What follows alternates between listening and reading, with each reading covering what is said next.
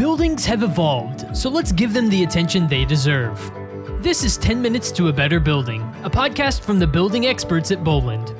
We're a building solutions provider with more than 350 professionals and 150 technicians with one goal in mind: to make your building better.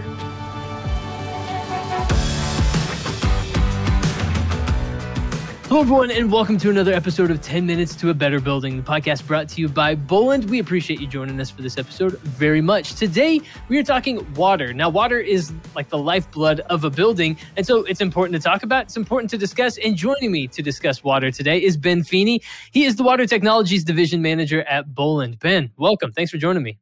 Thank you, Tyler. Glad to be here. Absolutely. So, Ben, help us understand the importance of water to a building and why treating water well is so crucial. Sure. We want to start with the fact that water is advantageous to buildings because it has a high heat capacity. It's also relatively cheap. So because it has one of the highest heat capacities of any liquid, we can really disperse and get rid of heat in a building quite effectively using water. So it's abundant as well. A lot of advantages there. The downside to water is it's full of impurities and minerals that deposits on the equipment. And, we really need to keep that equipment clean to have maximum efficiency and so forth. So water treatment chemicals are certainly important to stop corrosion, bacteria, and scaling. Those are kind of the three legs of the tripod there.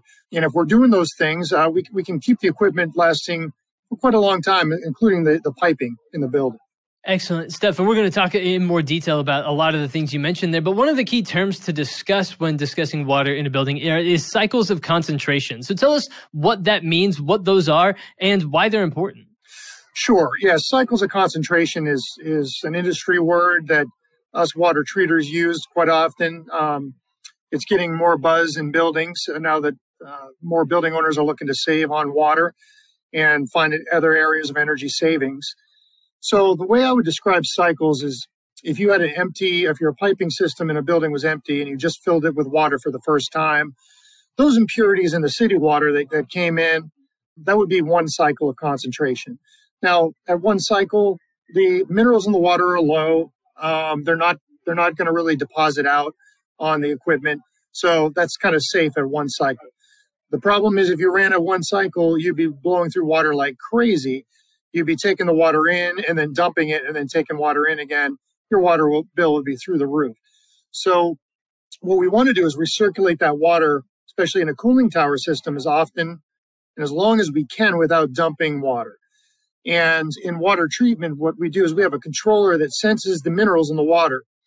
And when you get up to 5 cycles, 3 to 5 cycles, that water treatment controller will say, okay, we need to dump some of that water to get some of the impurities out and make sure that it's not saturated.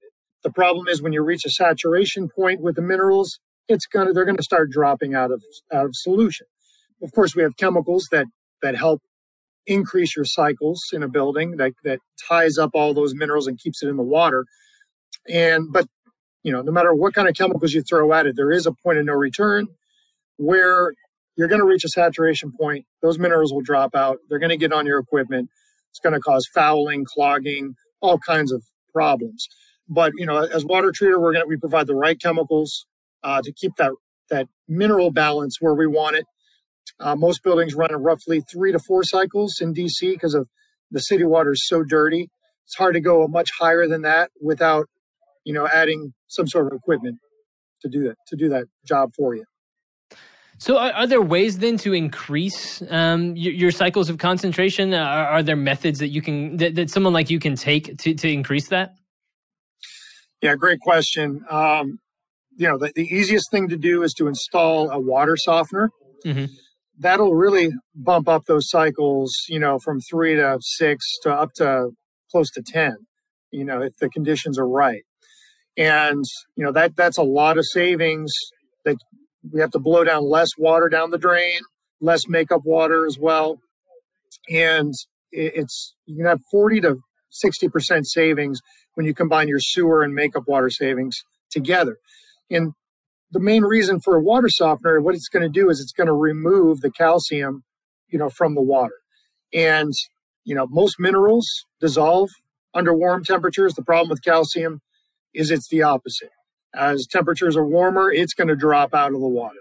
So that's sort of the limiting factor for water treatment, or the first limiting factor is calcium. If we can remove that, then we look at chlorides and other elements in the water, but it allows us to push those cycles up higher. Good stuff. So, Ben, when a new building is built, what are some things to get correct, from the get-go from a water treatment perspective? What sorts of things should be thought through and implemented from a water perspective once a new building is kind of ready to go? Yeah, I mean, there's a distinction between a brand new pipe that's just formed from manufacture and a pipe that's had water flowing in it for years. A pipe that's been treated with chemicals, has water going through it for years on years, kind of as a natural protection. It's like a microcrust of corrosion that protects the base layer of metal from corroding further. However, brand new pipe from manufacturer really wants to corrode quickly as soon as water is put in that piping. And with new construction jobs in particular, there's pipe slag, oils and greases from manufacturer in that pipe. So at startup, really as soon as water is put into the piping system, it's important that a water treater is involved in that they can put in kind of a high pH alkaline chemical to clean out the greases, the pipe slag. A lot of the iron that's going to happen just from the water touching brand new pipe, it will flash rust. We want to get rid of a lot of that iron out of the system. So it's going to require chemicals to be put into those piping systems for 2 to 3 days, let it circulate. We typically tell the contractors then to flush the system, for a good 24, 48 hours and purge it. We'll follow up and check the iron levels, make sure, they're not going up and that they're down to close to zero. At that point, we know that we've, cleaned out the system and we're ready for normal water treatment chemicals for the life of the equipment to protect it from corrosion. Another thing that often gets discussed in this conversation are closed loop recovery programs. Tell us what those are and what they can achieve for water inside of a building. Yeah, oftentimes, no matter what, closed loops, and we define those as a loop that's not open to the atmosphere. Water is just circulating nonstop. After a number of years, or if, let's use our previous example, a new construction job was not flushed out properly, right? It could be full of iron, minerals, and, that can really wreak havoc on pump seals, equipment. Hotels have issues with their units clogging up all the time. They're constantly having to purge their AC units to get that water flowing. So what we can do is as a water treater, we'll come in, we'll do an analysis of the water, see how much iron and debris is in there. And it's really a flush and filter kind of method. So again, we'll just go in with an alkaline chemical, maybe a chemical that can get inorganic materials such as calcium, iron, really redissolve those minerals from the internal piping gently without causing corrosion, and flushing and purging the system until, again, iron levels are low enough, close to zero. The dirty water looks cleaner. And at that point, we would install a cartridge filter system to help polish off any remaining minerals and just keep that system clean, for the duration. Once that process is finished, we feel like we filtered everything out pretty good. We're going to increase the pH gently with some chemicals. We're going to buffer it, and we're going to increase the corrosion inhibitor levels, and we're going to maintain those levels. That's key, for the duration. And we'll check them on a monthly basis, and just add chemicals as needed to top it off. So, Ben, we've obviously covered a lot of ground here in 10 minutes. This is a big topic to try to cover in 10 minutes. We've talked about cycles of concentration, closed loop recovery programs, things along those lines. Anything else you want people to know before we wrap up this episode here discussing water? Yeah, sure. We've had some issues with aluminum corrosion recently. Mm-hmm. And, obviously aluminum, it's got a higher, it can allow more current through it, more efficient. It's also a little bit less costly. Aluminum boilers are being implemented. A lot of aluminum glycol systems. And what we're noticing, especially for glycol systems that have aluminum components, the right type of glycol is not being ordered.